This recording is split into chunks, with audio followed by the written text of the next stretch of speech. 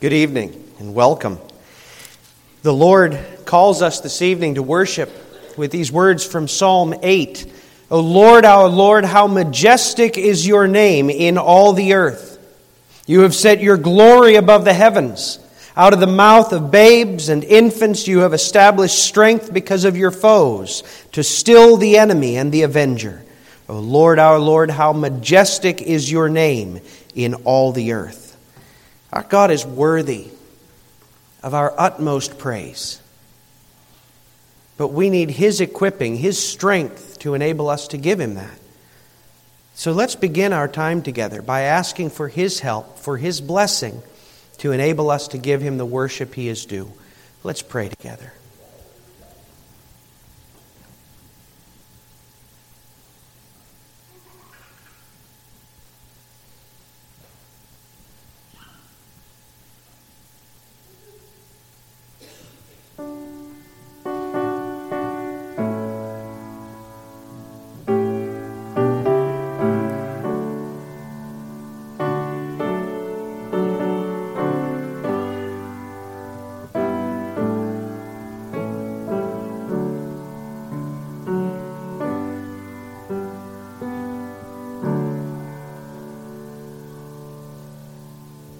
Father, we praise you and we thank you for bringing us to this place as your people. We pray that you would enable us to give you the worship you deserve, that you would remove from us all distraction, and that you would enable us to focus our very hearts upon you. May you receive all the glory and the honor, even as you equip and build up your people. For we pray it in Jesus' name. Amen. Let's stand together.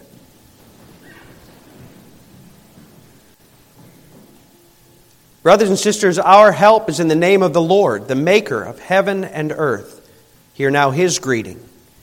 To you who are called, sanctified by God the Father, and preserved through Jesus Christ, mercy, peace, and love be yours in abundance. Amen. Let us sing praise together to the Lord from Trinity Psalter Hymnal 8A. 8A, we'll sing the first 4 stanzas, then 6 and 7.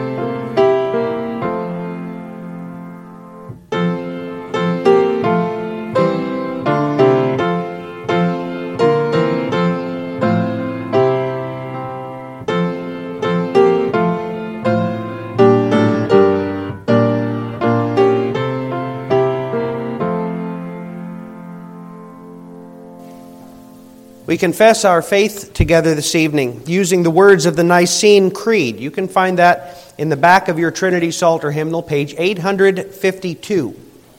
Page 852.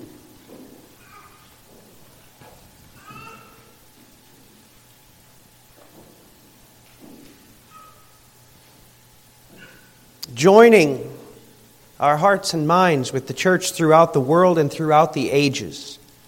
Congregation of our Lord, in whom do you believe?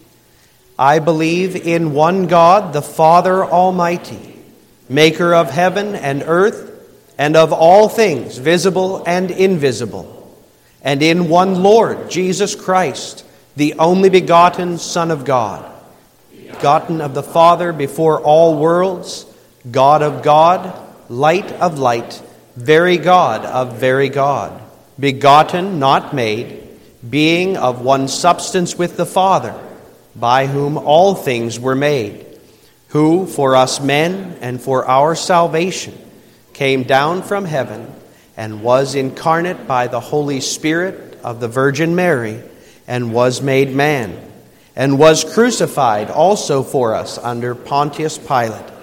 He suffered and was buried, and the third day he rose again, according to the Scriptures, and ascended into heaven, and sitteth on the right hand of the Father.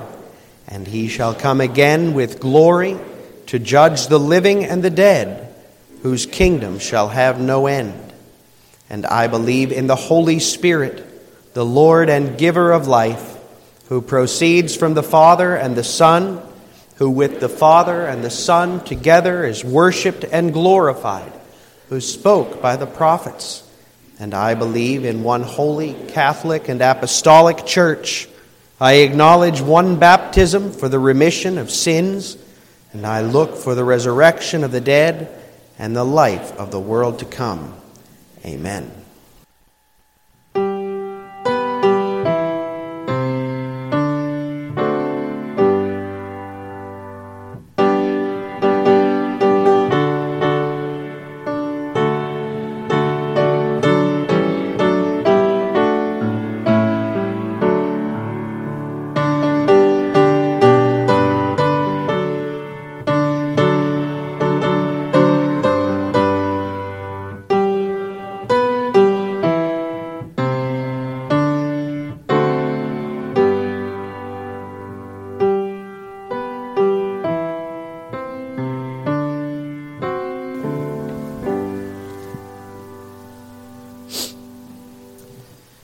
For our psalm selection this evening, my catechism class asked, so are we going to read all of Psalm 119? And I said, eventually.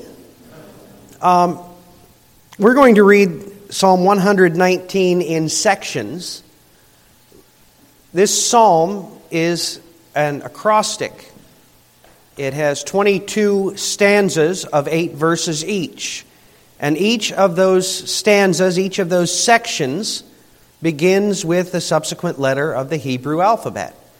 So the first begins with the Hebrew letter Aleph, which is somewhat equivalent to our A. The second with the Hebrew letter Bet, and so on. And those are the two we're going to read this evening.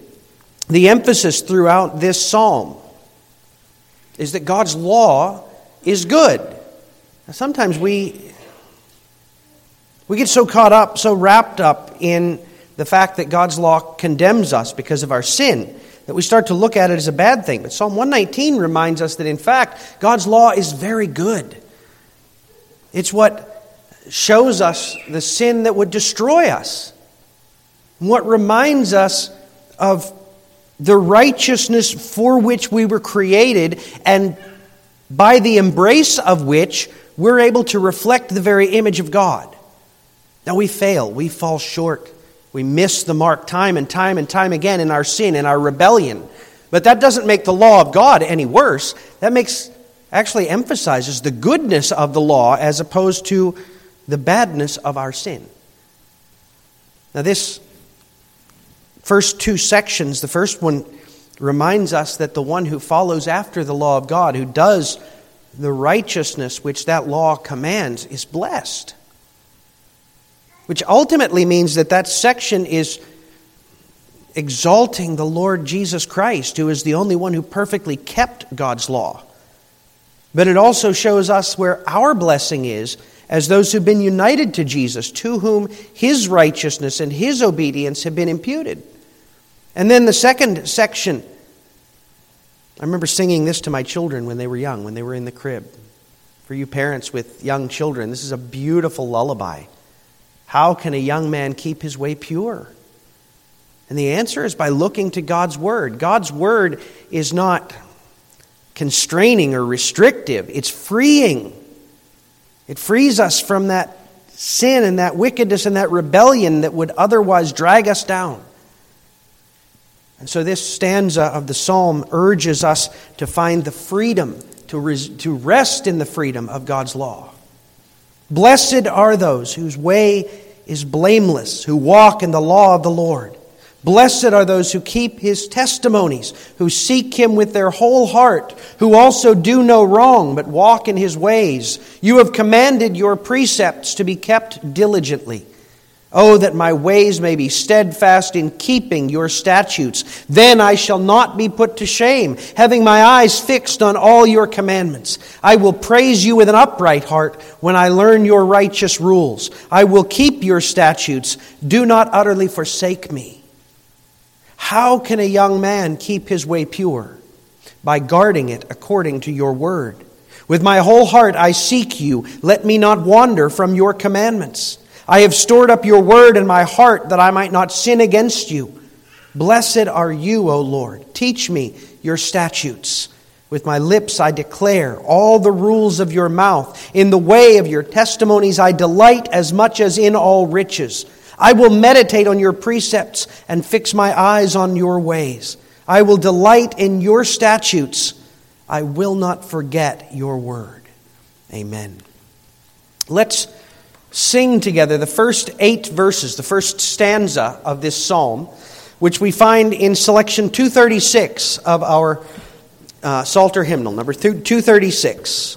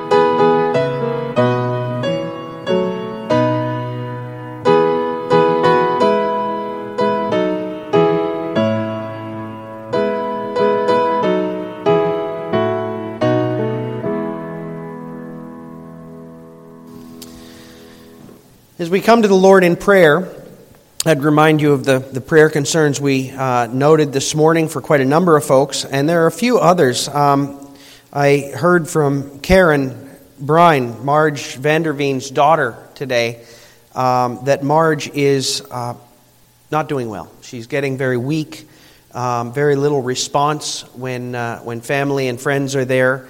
Just pray for her comfort, and also for the comfort and the encouragement of her family. Also, please pray for Tyler Grunewald's mother, Margaret, who's in the hospital dealing with the effects of a bowel obstruction. And pray for Tyler as he's there to comfort and encourage her. And then, we noted this morning Jim Walthorn, who's in the hospital for a bone marrow transplant. Just to clarify, he's actually getting chemotherapy first, now and through Tuesday, and then on Thursday they'll give him the bone marrow transplant, and then after that he's in there for observation for the coming weeks. So please pray for Jim. You see in your announcement bulletin the prayer concern for the work in Indianapolis, Indiana, and Pastor Rifle. That's an exciting work, and we should be keeping that in prayer. And then also I received a prayer concern from one of our ministers who was a classmate of mine in seminary, who is working with the OPC in Karamoja, Uganda. Sometimes it's really hard to wrap our heads around what some of our brothers and sisters deal with throughout the world. He writes, Pastor Folkerts writes, that in their area of Uganda, they are having very bad cattle raiding. Some of the worst that has happened there in over a decade. One village was raided last week, and they took over 90 head of cattle, which is a major hit. One of their members was shot. Pastor Folkerts took him to the hospital, but he died of his wounds, and he leaves behind a wife and 7 children. That's hard. Tremendously difficult. People are sleeping in caves or at the local schools seeking safety. And consequently, Brother Folkerts was planning to preach on Lord's Day 46 and remind them where their comfort and where their hope is found. We need to be praying for our brothers and sisters in Uganda and throughout the world that live and worship under the threat of persecution, death, the darkness of this world. And we need to remember that God is on the throne. So let's pray. O Lord, our Heavenly Father, how good it is for us to know that you are on the throne. We live in a world that is filled with darkness and pain, loneliness and suffering. We ourselves are beset by temptations and the effects of our own sin. And yet you are so good to us. Time and time and time again. You bless us. You encourage us. You remind us that we stand not on the basis of who we are or what we've done, but on the basis of what Jesus has done for us. And you assure us that through Jesus, we can be confident that you will never leave us or forsake us. How blessed we are, Lord, and how desperately we need that comfort. We have heard of many of our members and our friends this day who are struggling with cancer, struggling with the effects of age, struggling with various illnesses and impending surgeries and transplants and the like. And all of it leaves us feeling powerless. But we know that you have all power, all strength, and all goodness. And so we commend these all to you. We pray that you would provide the healing, the strength, and the encouragement that each one of them needs. Our members who are dealing with cancer, that you would provide the healing and the strength.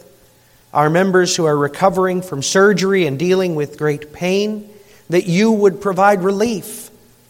Our loved ones, we think of Marge, who's drawing near, it seems, to death.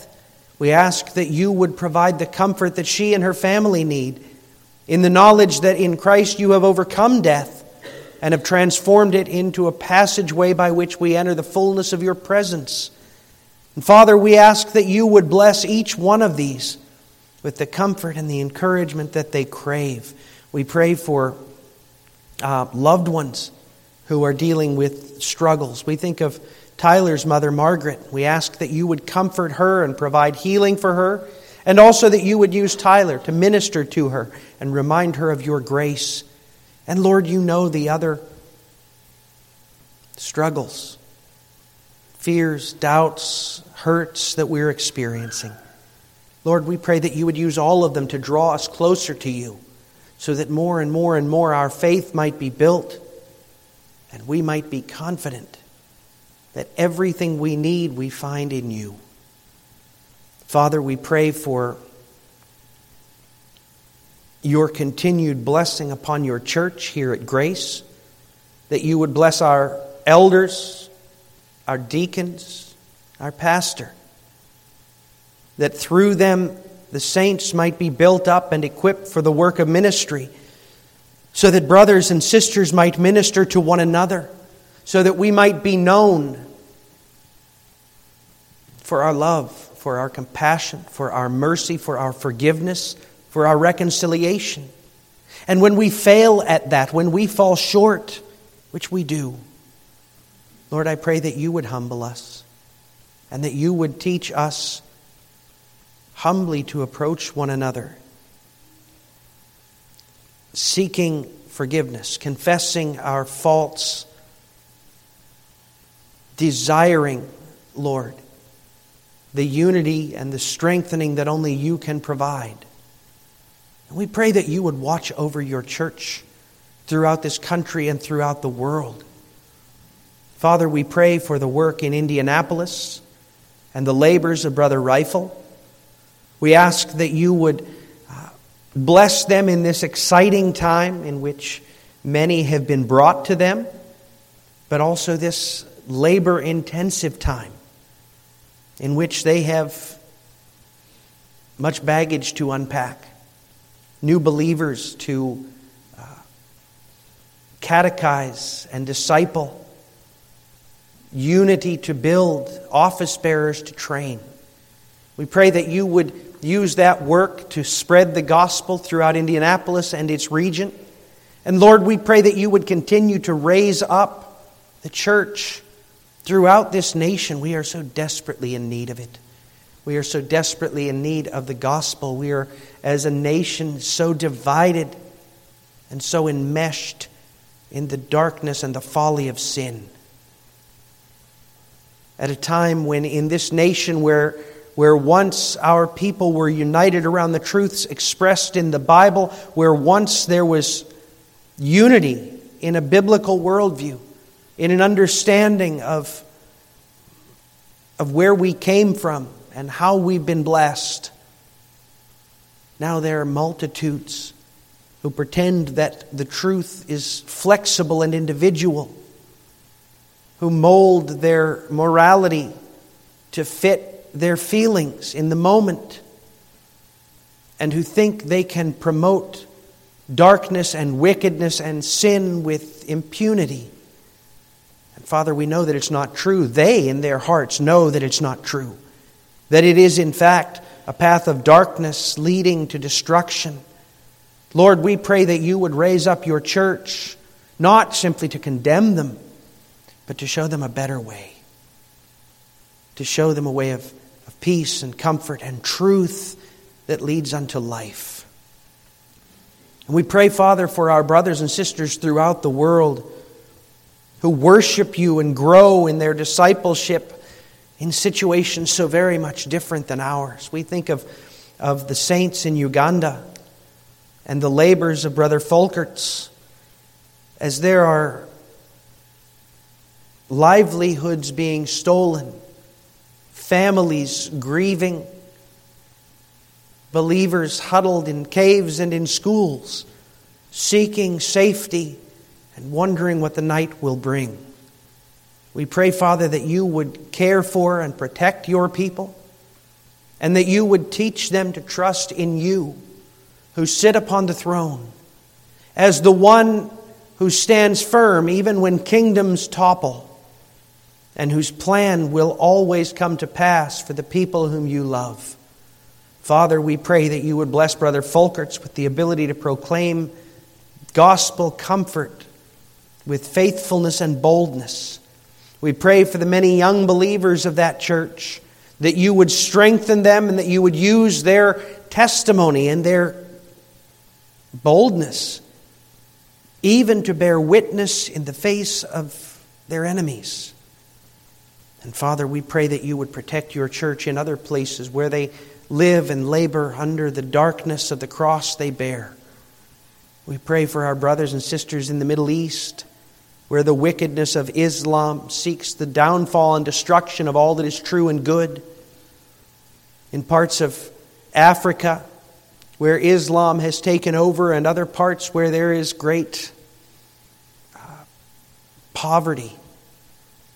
We think of our brothers and sisters in China and in North Korea, in places where communism seeks to establish itself as the true God and to exalt man to sit on the throne. We pray that you would make our brothers and sisters in those places to stand firm and be filled with conviction, that they might proclaim your truth to those who are desperate for truth. We pray, Father, for those in lands where spirituality seems dead, where the ways of the flesh have held sway like Europe, but where there is a desperation for truth and comfort. Likewise in Ukraine and the surrounding countries where there's so much hurt and so much struggle due to warfare. Many crying out for justice. Lord, help them to see that true justice comes from the King of Kings. But not only justice, also mercy for all who will turn to you in Christ. And we pray for those in Turkey and Syria who are grieving over the tens of thousands who have died in the earthquakes, wondering what tomorrow will hold and where tomorrow's sustenance will come from and where their future will lie. Lord, you know the answers to these things. Grant that they might seek and find their hope and their strength in you. And Lord, to that end, we pray that you would equip, strengthen, and empower your servants throughout the world, wherever your people gather, including us. Lord, equip your people to give good answer, testifying to the reason for the hope within us, boldly telling others that there is a Savior, that He is the King, that in Him there is hope and there is help and there is strength that is always unshaken and undimmed. And now, Father, as we prepare to look together to your word, we pray that you would use that word to encourage and strengthen us, reminding us that the hope and the help that we need come not from us, nor from our plans or our striving, but from you, who set us apart, many of us even from our earliest days, that we might always be reminded that you are the one to whom we look. Your help is that in which we rely. Now, Father, we pray this all in the only sufficient name of Jesus, our Savior and our King. Amen. As we prepare to look together to the truth of God's Word summarized in our catechism, let's stand and sing the second stanza of Psalm 119. We'll find that in our Trinity Psalter hymnal, selection 119B. 119B.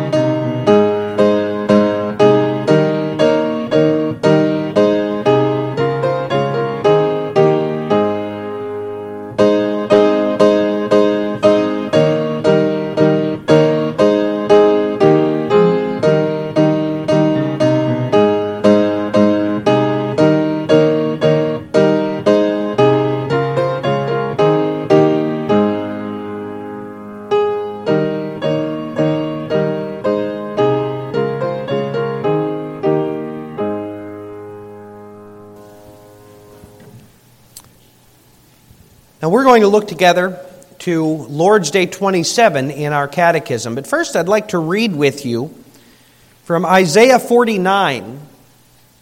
Isaiah 49, verses 13 through 23. Now, what we need to remember about this text is that Israel was about to be exiled. Not immediately, but soon. That had already become clear. And God in this book had already made it very evident to the people of Israel that that time is coming. That it was inevitable because of the sins of generations of His people. But God had resolved also to comfort them, calling them to trust in Him, to put their faith in His help, and assuring them that if they did, they would be restored to Him.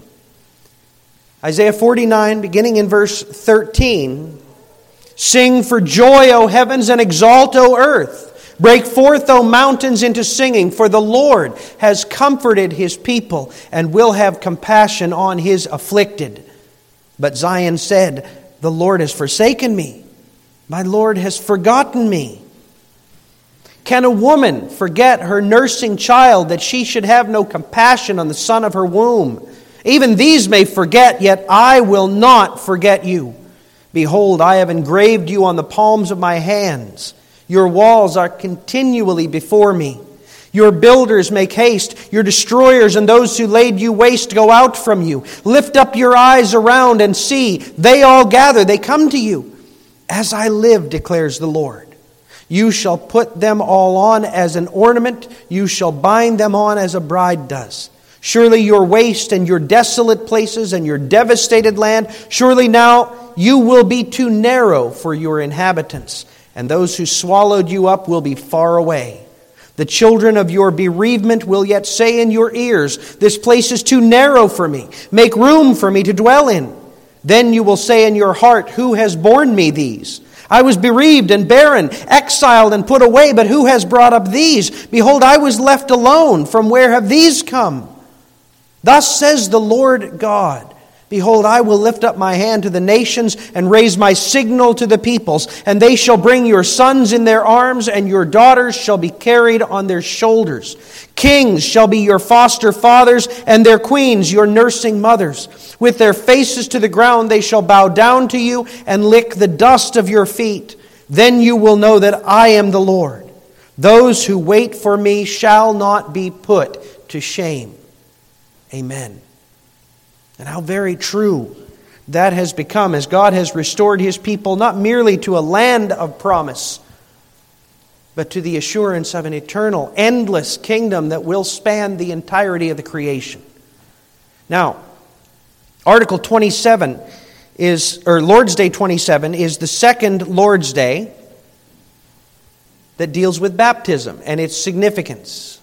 Last time we looked at some of the symbolism there and the assurance that we find there.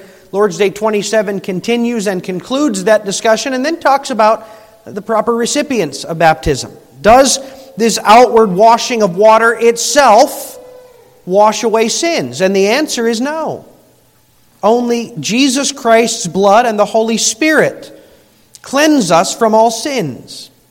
Why then does the Holy Spirit call baptism the water of rebirth and the washing away of sins?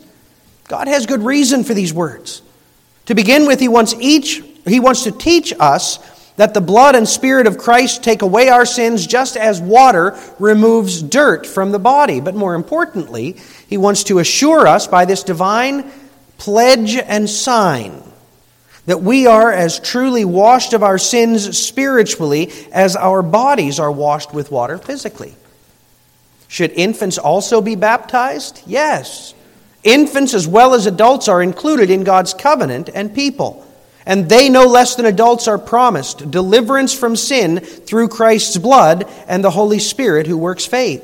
Therefore, by baptism, the sign of the covenant, they too should be incorporated into the Christian church and distinguished from the children of unbelievers.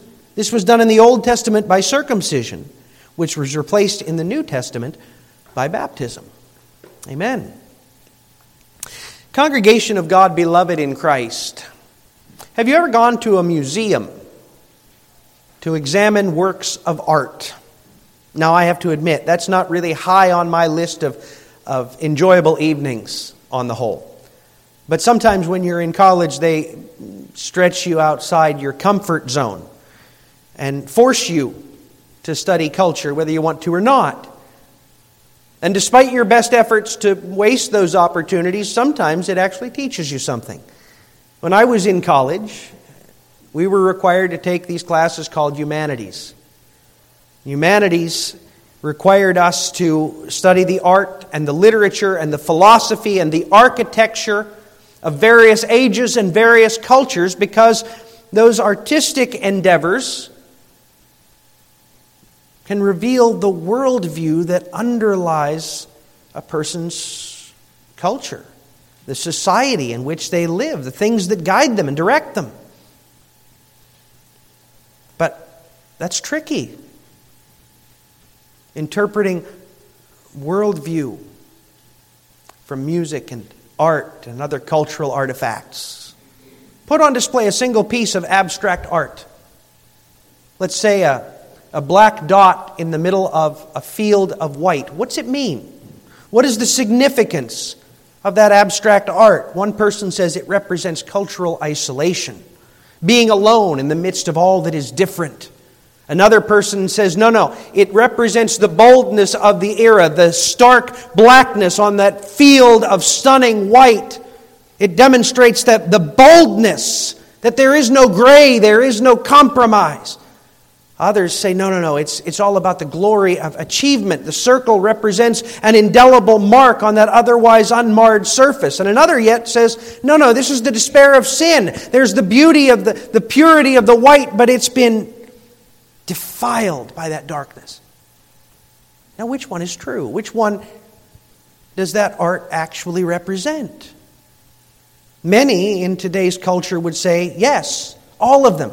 Whatever is true for you, whatever it represents to you, that's what it really means. But that's a lie. We believe there is such a thing as absolute truth, even when it comes to art. So if we want to know the real meaning of that work of art, ideally we would ask the artist. Or we would look in that artist's writings and see if he had left an interpretation. Because although the human mind can imagine a variety of meanings for that simple image, what is determinative for what it actually represents is what the artist intended. So it is with all images. And that includes the sacraments. We saw last week that baptism is the perfect visual aid. It's one of two means that God has given to visually represent the gospel. It's one of the two images that God has commanded to be included in worship, and therefore one of the of only two that is permitted in worship. We saw that the image of baptism is really a simple image, isn't it? It's the image of a bath. Cleansing of that which is dirty. As the water cleanses the body, so the blood of Christ, the sacrifice of Christ, cleanses the soul. It's a simple image. And if we're to understand it, then we have to understand it in light of the author who taught us what it means in Scripture. And that's what we need to consider this evening. A bit further. We focused on the symbolism last time. Today we need to focus a bit more on how do we use that symbolism? What do we do with it? How do we grow from it?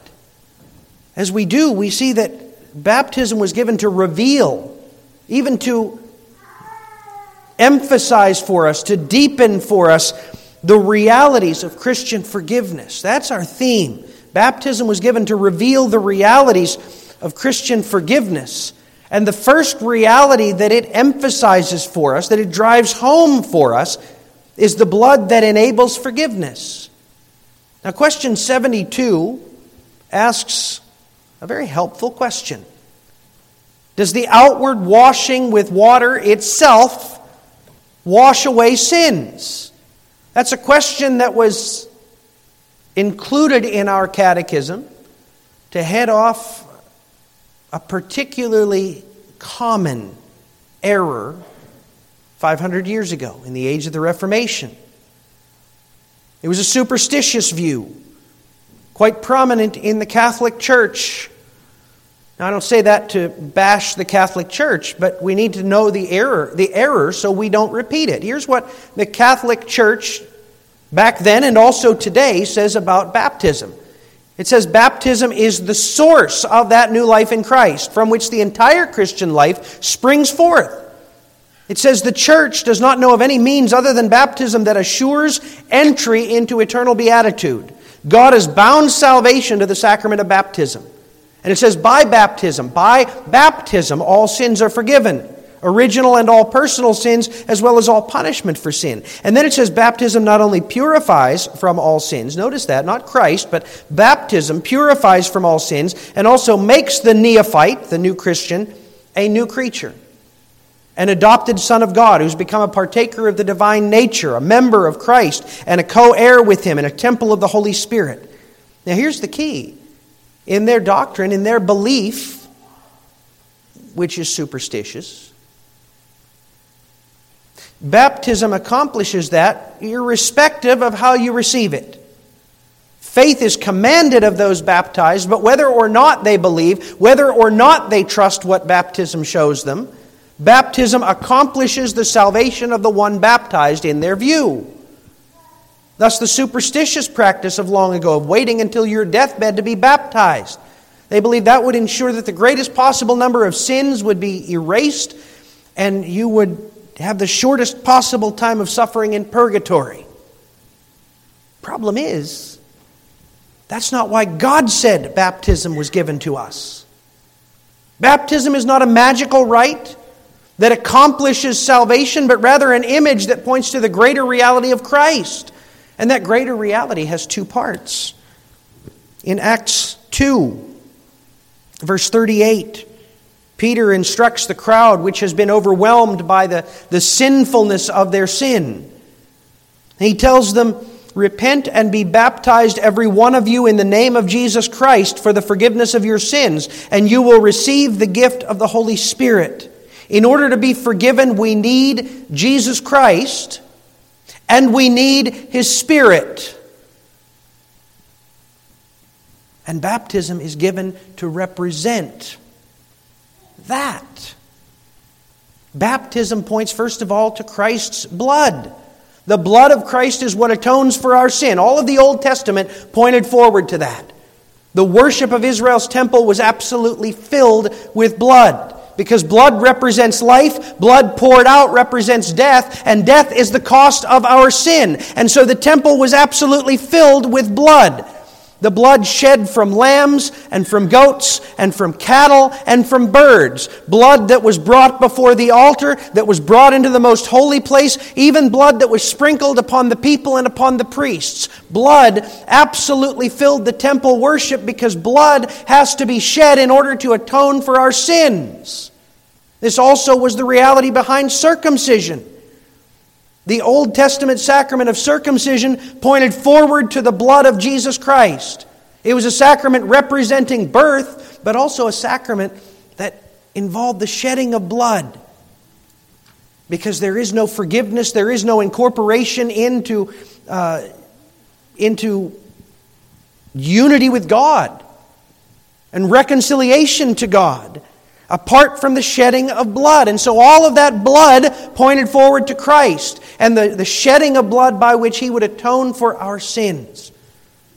Colossians 2 says to the Christian, to the believer, in Christ you were circumcised with a circumcision made without hands by putting off the body of the flesh by the circumcision of Christ, having been buried with Him in baptism, in which you also were raised with Him through faith in the powerful working of God who raised Him from the dead. In other words, baptism points toward The same thing that circumcision pointed toward. And that's our unity with Christ, the one who died for us, the one whose blood cleanses us, the one who reconciles us to God, whom we receive through faith. Baptism points us to the reality of the blood which frees us from the cost of sin. And it points also to His Holy Spirit. God the Spirit is the one who makes us alive in Christ by giving us the faith that unites us to Jesus. Colossians 2 verse 13. You were dead in your trespasses and the uncircumcision of your flesh. But God made you alive together with Him, having forgiven us all our trespasses. You were dead. Absolutely unable to save yourself, unable to reason yourself into what you need to do, unable to confess the ugliness and the emptiness of your sinful life. But God, through His Holy Spirit, revealed to you your death, your hopelessness, your need. God worked in your heart so that you could understand the gospel and cling tight to it. God imparted that faith to your heart by which you would be joined to Christ so that His blood could cleanse you from all sin. In other words, the Holy Spirit gives us access to the blood which cleanses us. He enlivens us so that we can receive the life that is in Christ. And having brought us, He remains to cleanse our lives from that sin which was killing us. And baptism shows that to us. It shows us how the blood cleanses our souls. It shows us how this Holy Spirit washes over us and cleanses our lives. That's the most essential message of baptism. Now, the sacrament itself is important. God commanded it, and God uses it to teach us and to encourage us. But we must remember that baptism itself does not save us. It is powerless to effect that which we need. Only the blood of Christ can cleanse us from sin. Only the Spirit of Christ can unite us to that blood. Baptism serves to reveal that reality to us. And so we must use baptism in the light of that reality. When you think on your own baptism, remember what God promised through it. What God displayed through it. When you see someone else baptized, understand and think upon the reality that it displays. And then understanding that reality about the blood that enables forgiveness, confess your need for the blood that Christ shed. Confess your reliance on the power of the Holy Spirit. And trust the one who sent the sign. And then we come to question 73. Why then does the Holy Spirit call baptism the water of rebirth and the washing away of sins? You understand why this question comes. We just ask, is it the outward washing? Is it the sacrament itself that saves us? Well, no, it's not that. Well, if it's not that, then why does Scripture itself call washing the water, or call baptism the water of rebirth and the washing away of sin? Doesn't that seem a little misleading to speak in that way? But it's not. The Bible is merely using sacramental language. Sacramental language is speaking of the symbol as though it was the reality itself. And not without reason. Because that language points to the certainty of what the sacrament shows us. The teaching we get through this language points us always back to the blood and the Spirit of Christ. Just as the water cleanses the body, so surely the blood of Christ cleanses our souls. Just as the water makes the body pure, so Jesus' Spirit is able to make our lives pure. Jesus is the one who provides all that is necessary, and He provides it just as certainly, just as assuredly as that water provides for our bodies. But that assurance of the language points to the reality of the word that commands forgiveness. That's our second point. Look at answer 73. God has good reason for these words. First of all, He wants to teach us about the blood and Spirit of Christ. But then more importantly, He wants to assure us that we are as truly washed of our sins spiritually as our bodies are washed with the water physically. Jesus' blood and Spirit are what make forgiveness possible. But that sacrament, the water, The water that you can see even in the pew, the water that wets that child's hair and makes him start a bit, that dampens the arm of the father who's holding that child. That water demonstrates the truth and the power of a reality that we can't see with our eyes. See, God wants us to trust Him to forgive us. And He wants us to know that His promises are real. That's one of the reasons that we read from that passage in Isaiah 49. As I said, God wrote this or sent this through Isaiah with the exile imminent. The sins of God's people had made exile a foregone conclusion. The northern kingdom was already gone.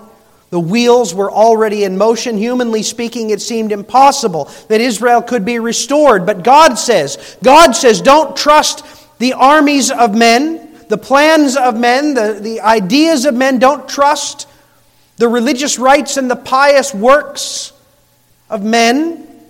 But at the same time, don't give up hope.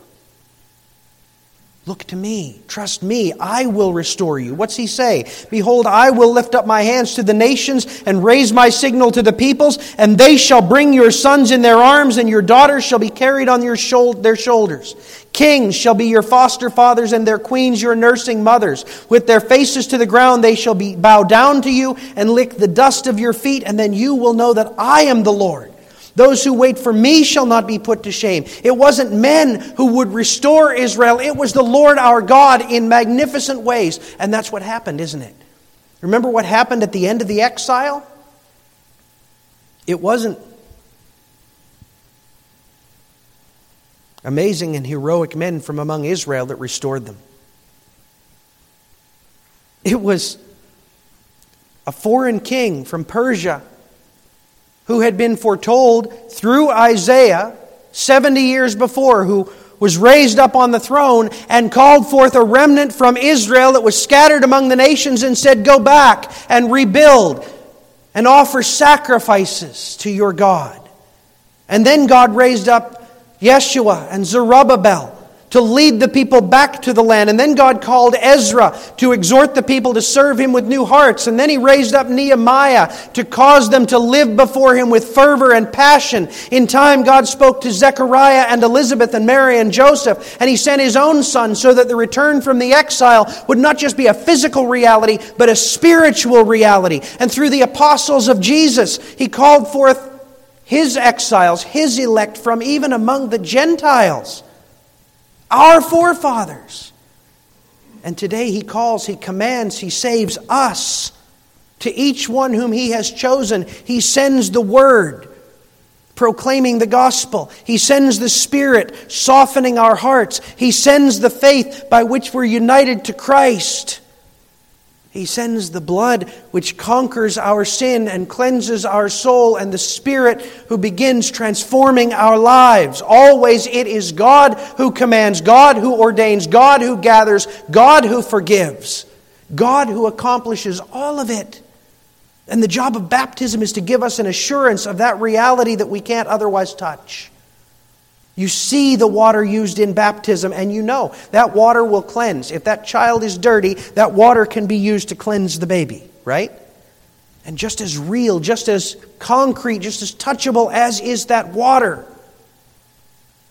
That's how real, that's how effective is the power of God to cleanse that child's soul.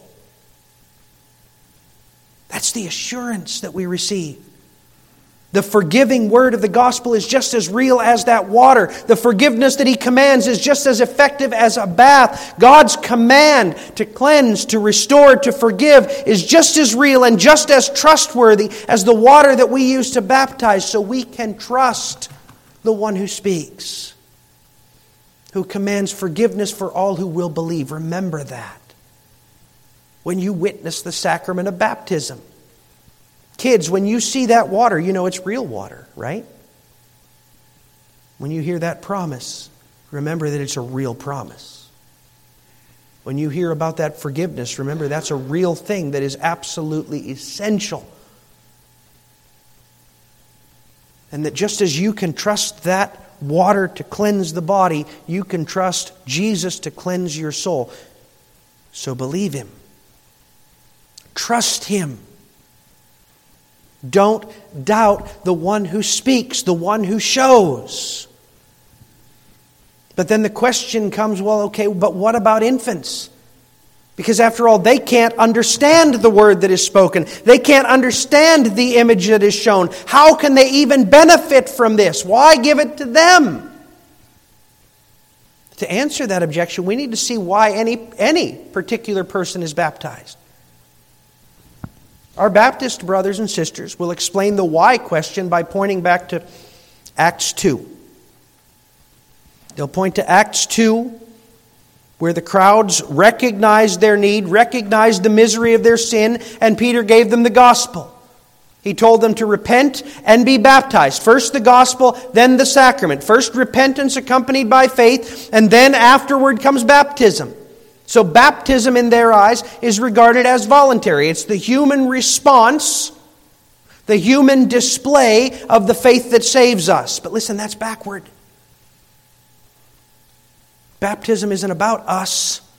It isn't about what we believe, what we decide, what we do. Baptism is about God. It's about what He says, what He accomplishes, what He commands. In Acts 2, Peter is talking to a group of Jews who recognize they have offended God. They have been separated from God by their sins. Spiritually, they're in exile. So Peter does what? He points them to Christ. But notice how he does that. First, he tells them to repent, just like Moses told the people to repent, just like Isaiah told the people to repent, just like all the prophets told the people, you have offended your covenant God, turn away from your sin, reject that rebellion. Then he tells them to be washed in the name of Jesus Christ, to be forgiven. He promises the Holy Spirit who will enable them to do that. And then Peter speaks to them the assuring words of God's covenant. He says, repent, trust Christ, be baptized into Him. And then he says, for the promise is for you and for your children and for all who are far off, everyone whom the Lord our God calls to Himself. And God said to Abraham, and this is what they're hearing when Peter says that. Genesis 17, I will give to you and to your offspring after you the land of your sojournings. I will establish my covenant between me and you and your offspring after you throughout their generations, to be God to you and to your offspring after you. Or as he said through Isaiah in Isaiah 57, I dwell in the high and holy place, but also with him who is of a contrite and lowly spirit, to revive the spirit of the lowly and to revive the heart of the contrite. Peter spoke to the crowd those words that would cause them to equate Jesus with the fulfillment of the covenant. They were to see Him as the restoration that God promised His people, to recognize Him as the one who would fulfill what God promised. God said, I will be God to you and to your children after you. And Peter said, repent and be baptized in the name of Jesus Christ. For the promise is to you and to your children. Also to these others whom He's going to call. Jesus fulfills what God promised through Abraham so long ago. Jesus accomplishes what Israel has for generations believed and longed for. Jesus has brought the fulfillment for which they were waiting. Circumcision was a sign of what God would do by means of that covenant promise. A sign and seal of how God would forgive them, of how God would save them, of how God would preserve them, of how God would bless them and their children. Circumcision, like the sacrament of baptism, spoke to the recipient the command to believe the one who spoke, the one who called, the one who promised. And the only thing they could do was believe the one who spoke. If you refuse to believe, you're cut off. If you refuse to believe, you have rejected God and His promises. Right? You must believe the one who speaks. That's what Israel was told. And so through Abraham, God commanded that sign of circumcision be given even to infants. Why? To show them from the start that it wasn't about what you choose. It wasn't about what you decide. It wasn't about what you resolve. It's about God who calls, God who accomplishes, God who saves. He wanted there to be no doubt these children are mine, and it's because of what I will accomplish, what I will do. Not what they will do. What can they do? They're 8 days old. How beautiful.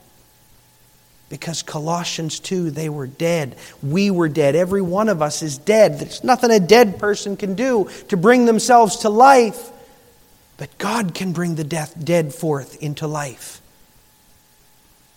There's nothing a baby can decide, can choose, but God can. And that's the symbolism.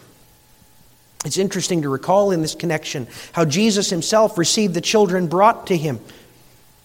Matthew 19, people are bringing these children to Jesus. The children hadn't asked to come. The children had no idea what was happening, because the word used in Luke's account of this event indicates they were babes in arms. They were infants. The disciples rebuked them. He doesn't have time for infants. These kids don't even understand what you're doing. But Jesus rebukes those disciples. Let the little children come to me and do not hinder them, for to such belongs the kingdom of heaven. To such, to powerless infants. That's the one to whom God sends the promise. And that fact remains. Even though they didn't choose to come, even though they were brought under the power of someone else. The very same is true when our children are brought for baptism today. They don't choose to come. They're too young to understand, but nonetheless, the promise from God, the promise of God's power, the promise of Christ's cleansing, the promise of the Holy Spirit's work comes to them. In fact, our baptism as infants allows us to see the reality of baptism even more clearly, because those children that we baptize are entirely passive in the sacrament. All they do is squirm and cry out when the water falls upon their heads. And that's appropriate because it is God who is active in our salvation, not us.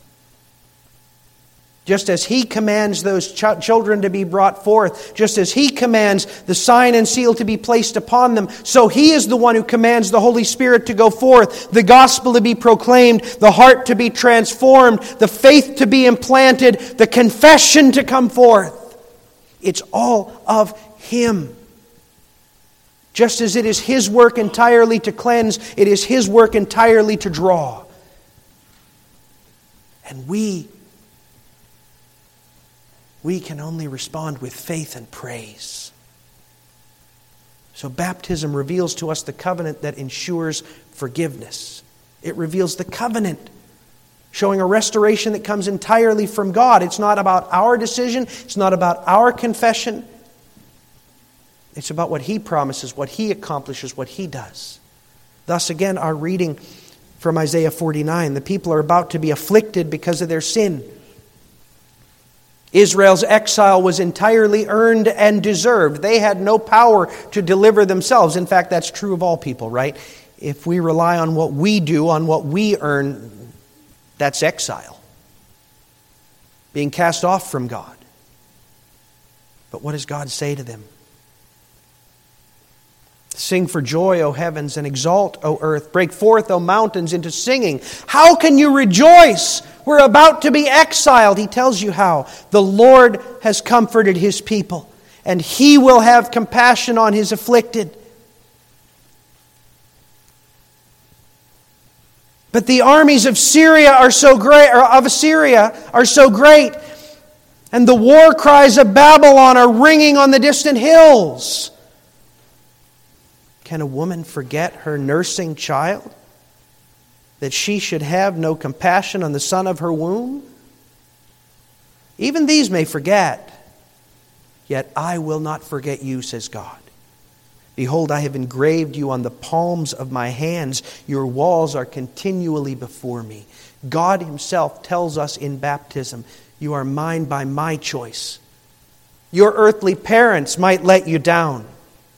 Your grandparents might turn their backs on you. Your closest friends might betray you, but I will not.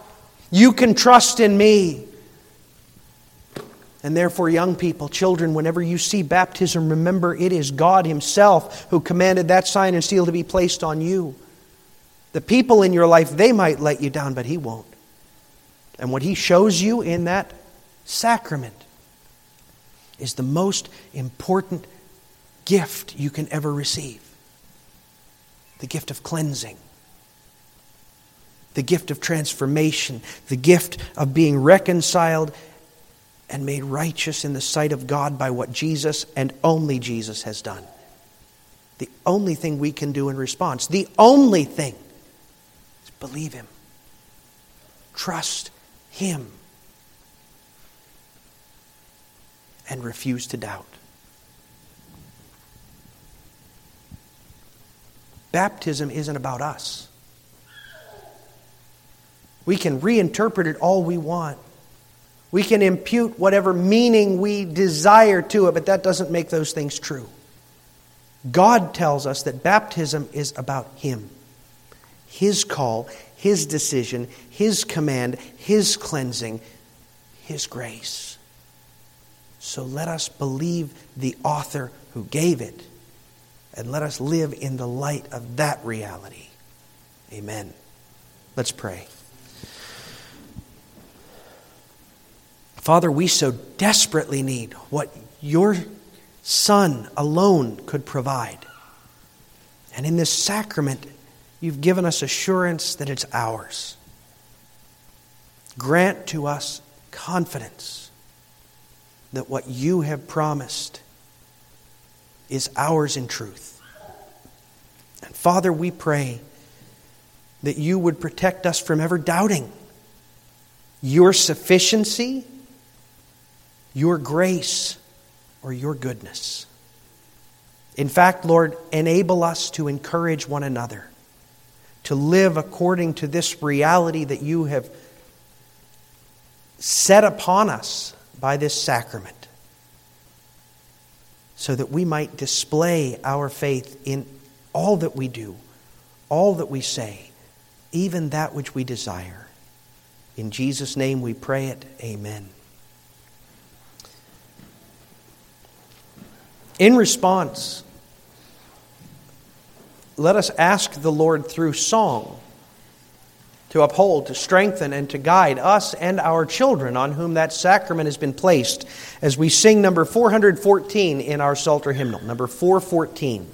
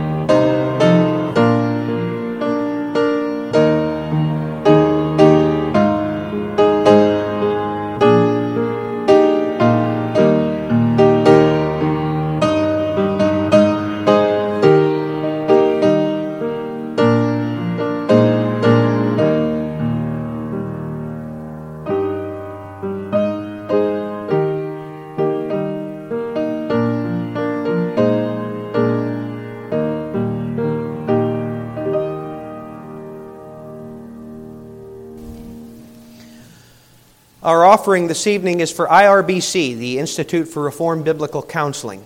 Let's pray. Father, we thank you that you have given us the gift of this resource for counseling, that we, through it, might receive biblical instruction in our trying times. We pray, Father, that you would bless that ministry and you would bless our offering as an encouragement to those who serve and as a means of equipping and strengthening your church. May you be glorified through this gift that we bring and through the gratitude for you that it reflects. In Jesus' name we pray it. Amen. Our offering song is Psalm 23, Selection A, from our Trinity Psalter hymnal. 23A.